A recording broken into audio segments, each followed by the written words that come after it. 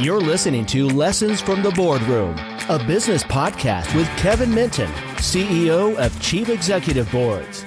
Hello, everyone. I'm Kevin Minton, and welcome to our podcast. I'm excited about our podcast today, where we will be hosting a conversation with our guest, Ben Terrier of Terrier Steel in Columbus, Ohio. Ben is a fourth-generation leader of the company.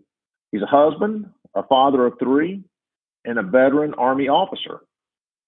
Ben came up the old-fashioned way, where he started working on the shop floor as a general laborer and then worked his way through the ranks toward leading the company in its current form today.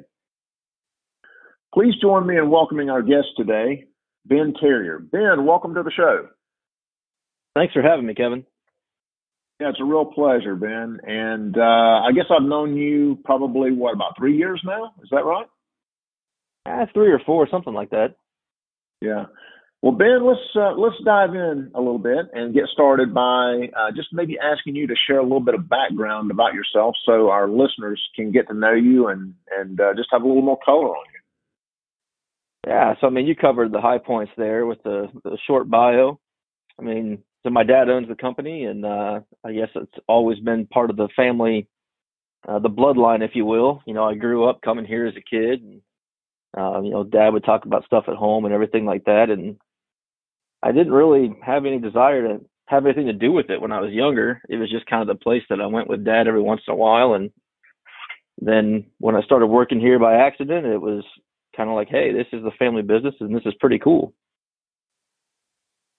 And so you also you mentioned that you have spent time in the Army as well. What did you do when you were in the Army, Ben?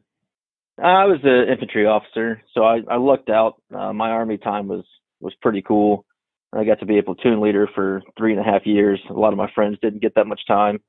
Basically, when I decided that I was going to go the Army route, whenever they were going to make me ride a desk, I could come home and do that for Dad, and that's what I wanted to do. So finished out what I owed the Army, got out, came home, and here I am today. And so, Ben, you also have a family, I know, and a couple of kids. Tell me a little bit about them. Yeah, so 3 kids, 9, 7, and 4, something like that. It's hard to keep track of them sometimes. A boy, a girl, and a boy, and their schedules are taking over our lives, and it's fun, man. Being a dad is pretty awesome, especially as they grow up a little bit. I probably would have trapped my daughter at 4 years old, but I can't wait for my 4-year-old son to not be 4 anymore. Well, the journey has just begun, my friend. You've got a long way to go. I keep hearing that, and I'm going to savor every step of it. And luckily, my wife is a saint and a much better person than I am, so it makes it a lot easier. Well, Ben, let's pivot over and talk about the business. Tell me about Terrier Steel. What is it that you guys do, and what is it that you do? Well, so the company is a 100-year-old structural steel fabrication company. So in different parts of the country, that means different things. And here in Columbus, it means that we are usually the prime contract holder for the structural steel scope of work for projects. So even if we don't perform some of that scope of work, it's still in our contract to do so. So we do not perform steel erection, or we do not fabricate or install miscellaneous metals, but it's still our responsibility to coordinate for that. So in-house, we take care of the structural steel fabrication, which means purchasing materials, performing drafting and shop drawings for those materials, all the cutting, welding, and everything else that goes into it, delivering of the materials to the job site. That's what we do. It was founded by my great-grandfather in 1919. He was a World War I veteran. And then my grandfather took it over somewhere in the 60s, I believe. He went and played in World War II. My dad took it over, I think, in 1992, but he'd been working here since the early 80s at the least.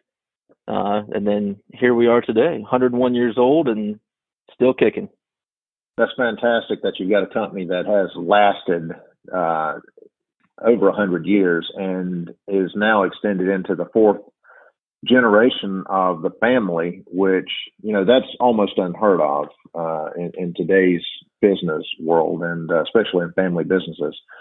But congratulations on, surpassing 100 years. And you actually, I think your brother also works in the business as well. Is that correct? Yep. So he and I are the fourth generation. We're the only two siblings. So luckily it's just the two of us that have to deal with the succession planning. He's up in project management. I came up in estimating because I got out of the Army before he did. He's also an Army veteran. And we didn't have really a position for either of us. It was just kind of like, hey, you're obligatorily the owner's son, so what do you want to do? And my last 8 months of the Army was on staff, and it was awful. So I wanted nothing to do with project management because that's what it felt like. I liked estimating, and I can talk to anybody about anything. So sales is kind of more my department, I guess. So that was fun. That my poor brother got brought up into project management, and oh man, it's a trip, but it's fun. It's fun that for both of us to be in the business. We always have family dinner on Sunday nights. All we do is talk about work, but it doesn't seem like all we do is talk about work. It's in the blood, and it's who we are. And it's a great time. Technically, I'm the vice president of the company, which basically means I do everything Dad doesn't want to do anymore. As he tries to see those retirement barn doors approaching. And so let's just dive into that a little bit and talk about the transition of what you guys see out there. What does that look like down the road? Does it look like the business is going to continue to stay in the family and you guys will transition that, or what are you guys talking about? Oh, it's definitely going to stay in the family. The specifics of the transition we're not sure about yet. Dad announced earlier this year that he would like to start stepping back and having my brother and I start doing some more, which isn't, we'd already kind of started doing that. He can work from anywhere in the world as long as he has an internet connection. His main functions right now are purchasing and then, of course, still high-level decision-making. So he hasn't been in the office hardly at all this year, especially with COVID going around. It's nice. He's a phone call away, but he and I share an office, so I actually get some space, which is good.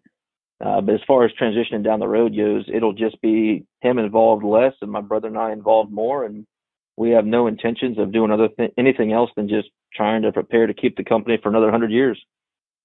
It sounds like the transition is already starting to occur based on some conversations that I've had with you, Ben, that, your father's getting a bit less involved and he's feeling comfortable with not coming into the office and that you're there kind of running things. He's sort of taking a back seat on, just doing some purchasing and he's really sounding like he's a backstop there if you need him. Is that an accurate description? Yeah, it's very accurate. The other thing that we're lucky to have right now is that our key leaders have been here for a long time. I don't think we have any key leaders that haven't been here for over 18 years. So we've got plenty of people here that know what's going on, know how to do it, and are really good advisors for how we should start changing things for the future. Of course, the bad side of that is everybody's been here a long time. So we don't have a lot of young blood in the system, which is not an immediate concern, but obviously down the road it will be a concern. It sounds like you and your brother are the young blood in the system, and but you're surrounded with some really seasoned veterans. That's exactly right. So at some point, we're going to have to figure out how to get some younger blood into some key positions. But at the same time, young blood's no guarantee of of progress and making things better. So right. It's always got to be the right people in the right seats. And right now, we've got them. We've got the best people in the right seats right now. Fantastic. So Ben, since you've been working in the business now, what's been the biggest challenge that you have faced? We haven't had very many challenges. We've been lucky there. I'd say the biggest one, though, is trying to implement a culture of continuous improvement. So no matter where you go, what you do, who you come in contact with, you hear the phrase, it's not broke, don't fix it. Well, it doesn't always mean that it's the best way of doing things. And just because of that, it doesn't mean that the way we're doing it isn't the best way. So just trying to get people to step outside that comfort zone of everything that they've known for the past 10, 15, 20 years to see if there's a better way of doing it. That's probably been the biggest challenge. Sometimes you fail with that. Sometimes you succeed, but just trying to get that culture going has probably been the the only real challenge that I've faced so far. And when did you start to implement that mindset or that culture in the company, Ben? I tried doing it right when I first got out of the Army, but coming into the office, being the owner's son and being the super green guy, didn't have a lot of traction. And then picked it up again last year with some technology implementation, and that's where it kind of started to take off. What I found in the Army too was that even if you're right doesn't mean you're right. Sometimes you have to plant that seed and nurture it and let it grow, and some other people who are going to be kind of like the champions for that idea. If you've got a guy that's been around for 15 or 20 years and he's been doing it that same way, and it's gotten him that far, trying to get him to change from that, it's almost got to be his idea. So instead of me coming in and saying, hey, I got an idea, why don't we do it this way? It's got to kind of be more like, hey, what do you think about this? What would you do to improve this? And then they'd say, well, I guess if I had to, I might do this. Well, do you think we could try that? What do you think? Try to make it their idea instead of mine. That's probably the biggest, idea that I have for trying to implement things when people don't want to do them. Yeah. And so getting people to change or getting old ideas, or old processes that you may be using in the company right now, trying to get people to adopt new ways of thinking or new ideas or new thoughts or new patterns in 100-year-old plus company, I can imagine that being a challenge, and especially being the young guy coming in trying to, tell a bunch of seasoned guys, or trying to make that shift. That must be quite a challenge. And so, how's that playing out so far? How did you overcome that? How is that starting to work in your company? Well, one of the big things is giving people freedom to make mistakes. We've made some pretty costly mistakes ourselves. We tried to implement a new software program, and we just spent, a week's worth of training on how to do the program. And on Friday, we said, okay, shut the old one off. On Monday, we're turning the new one on. By noon on Monday, we went back to the old one. I mean, it wasn't working. And that was about a $45,000 mistake right there. So, I mean, showing people that it's okay to make mistakes, and it's not a huge deal, as long as it's not a huge mistake, I guess, that's been the biggest success so far. We've implemented technology in the shop. We've implemented new technology in the office, and letting people run with it.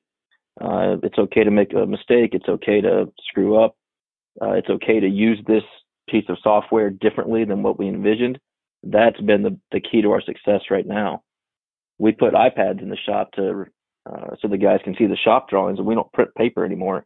And they figured out about 4 different ways to use those iPads that I'd never thought of. So it's not always up to me to say, here's how we're going to do it. It's just more up to me to say, here's the strategy we want to go with. Let's try to get everybody on board to leverage it to the best of their abilities for the betterment of the company. And what's that done to the attitude, or for the attitude of the people that are working in the shop, allowing them to make those mistakes? What have you seen so far out of your people? They do a pretty good job of trying not to make mistakes. I think that they realize that everything has an impact to the company, but it's just giving them the freedom to try new things. So we haven't gone down the road of 2-second lean yet, but I've started to plant that idea into people's minds, and some guys are really taking to it. They're saying, well, we've got this iPad for viewing drawings over here. Well, can we use it for inventory? Can we use it for communication? Can we use it for whatever? It's like, hey, let's try it. Like, I don't know what the answer is, but we've got it. Let's try to use it. And so guys are taking that and trying to do it in other places. Well, hey, if I've got this thing here, can I use this to make a template or to communicate a drawing to this guy so he can make me a part? Yeah, sure. I don't care. Let's figure it out. We're not going to know if it's going to work until we give it a trial run. So, I mean, some guys are starting to run with it. Other guys, couldn't care less, but I think that's pretty typical. Well, so now at least you've started the flywheel spinning. People, it sounds like, that are trying to come up with some new ideas. Whereas in the past, again, maybe they were thinking that this is just the way we do it. This is the way we've always done it. Now it sounds like at least they're coming to you with some thoughts and ideas. It sounds like. Yeah, and the handful of people that are really embracing it, you can pretty much already identify them as the people that are going to be around and probably be the future leaders. So what have you learned from this, Ben, by taking this approach? What kind of learnings have come out of this so far? You know, not everybody thinks the way you think. Even if you sit down and you have a big conference and everybody explains it and everything, it's just not everybody processes it the same way. And things that you think people should know and they don't know, it frustrates you in the beginning. But if you learn to just communicate everything effectively in the first place, and you don't get frustrated when people kind of don't know the things that you think they should know. That was kind of a big eye opener. It's like, why don't you know this? I can't believe you don't know this. I'm like, well, you didn't tell me either. I'm like, okay, that's fair. I guess I didn't tell you. So, effective communication up front, even if you think it's too much communication, usually doesn't come back to bite you. And also managing your expectations to what other people know.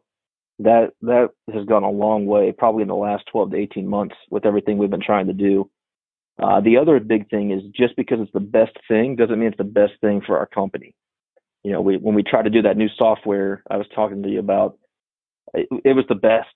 Everyone says it's the best. The research we did said this was going to be great, and when we implemented it, it was not even an okay solution for our company. And we've done that with a couple other things too. Just because it's the best on the market doesn't mean that it's right for us. But it sounds like you guys have grown from the experience of reaching out, trying some new things, allowing people to make some mistakes, and to grow from that experience, Ben. So congratulations on trying to pivot your company towards that kind of a cultural solution. I mean, it's not easy. Changing the culture of a company, as you probably have seen and are aware, can be quite daunting and quite challenging at times, I'm sure. So let's just take another approach here and talk about what's been your biggest success so far. Our biggest success right now has just been some steady growth. It's not been one big thing. It's just been a bunch of little things that add up into a steady trend upwards, and it's been nice.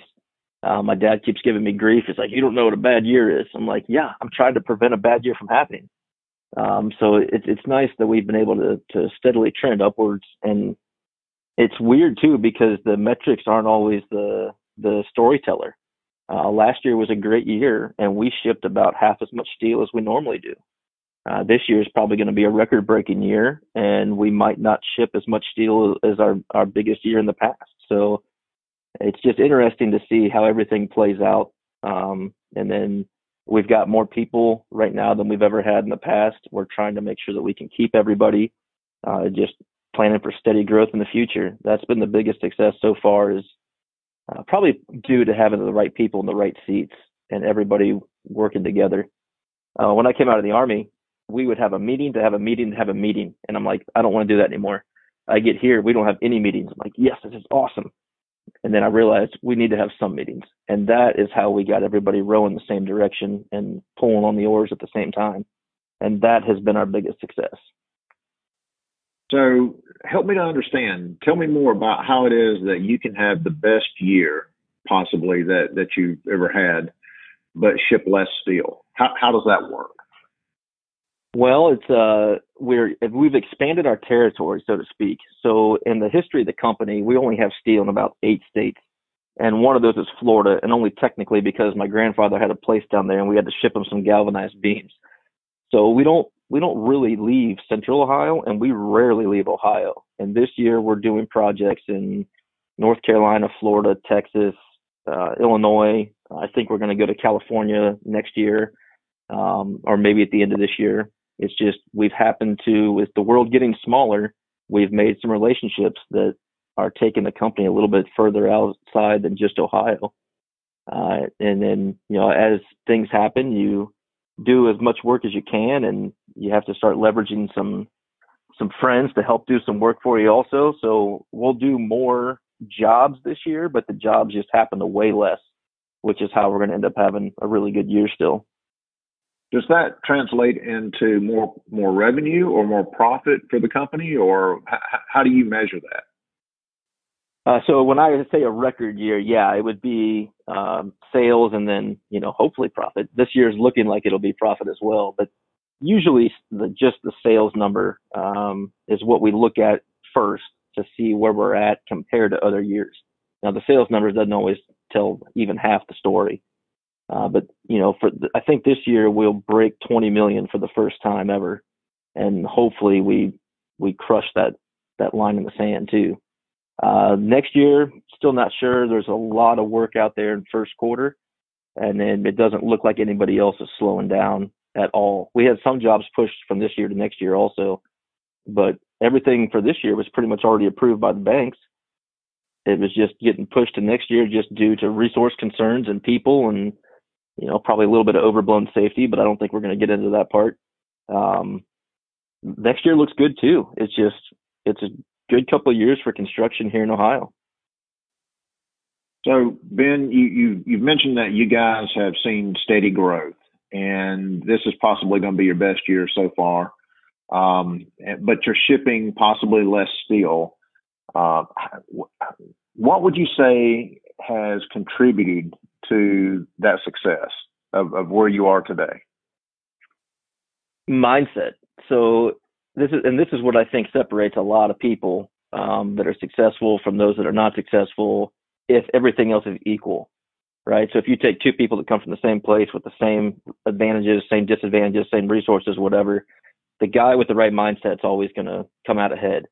You got to be able to look at a setback and see how can we get better here.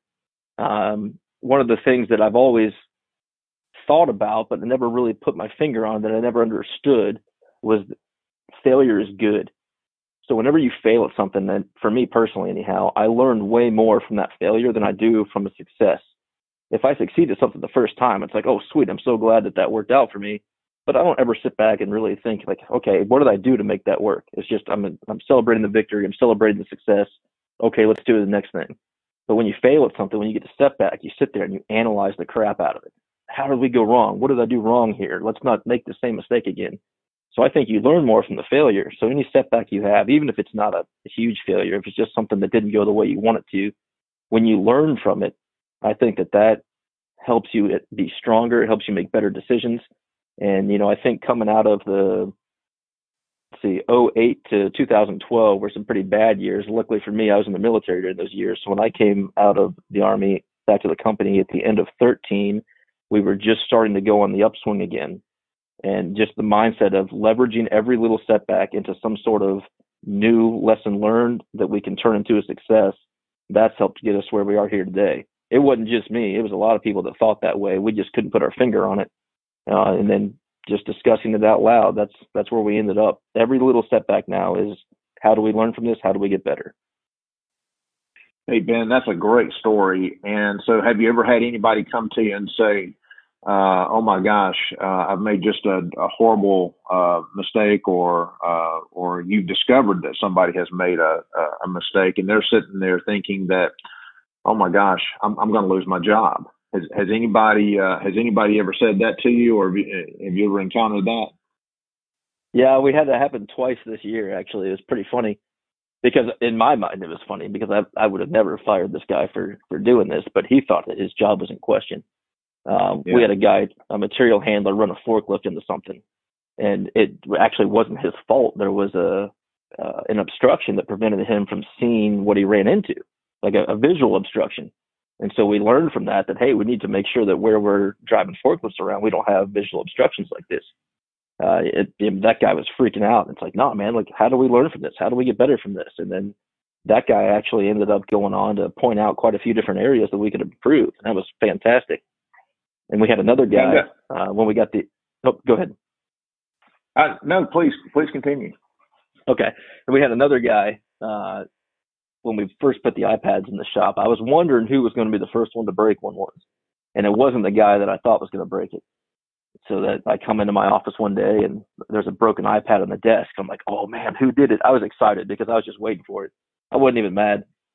So I go out there and I find the guy that broke it. I just mess with him. I walk over very sternly, said, why'd you break my iPad?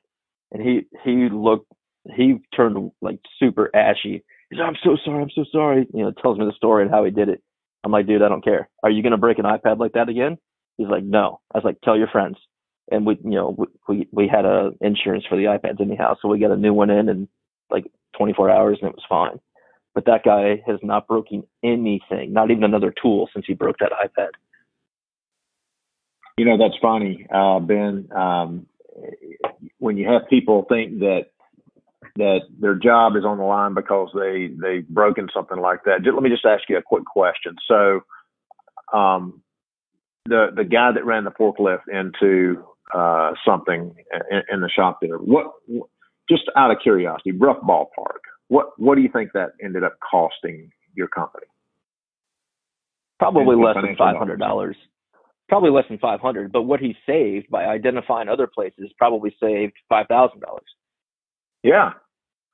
And the iPad, how much was the iPad, you think? So, I mean, when we bought the iPad, a new one cost $1,000, but the insurance cost $116. So let's just say we lost $116. Oh no, actually that's not true. You have to pay $50 to get a new one. So we lost $50 on that one, and he saved us $500 and not breaking other things so far.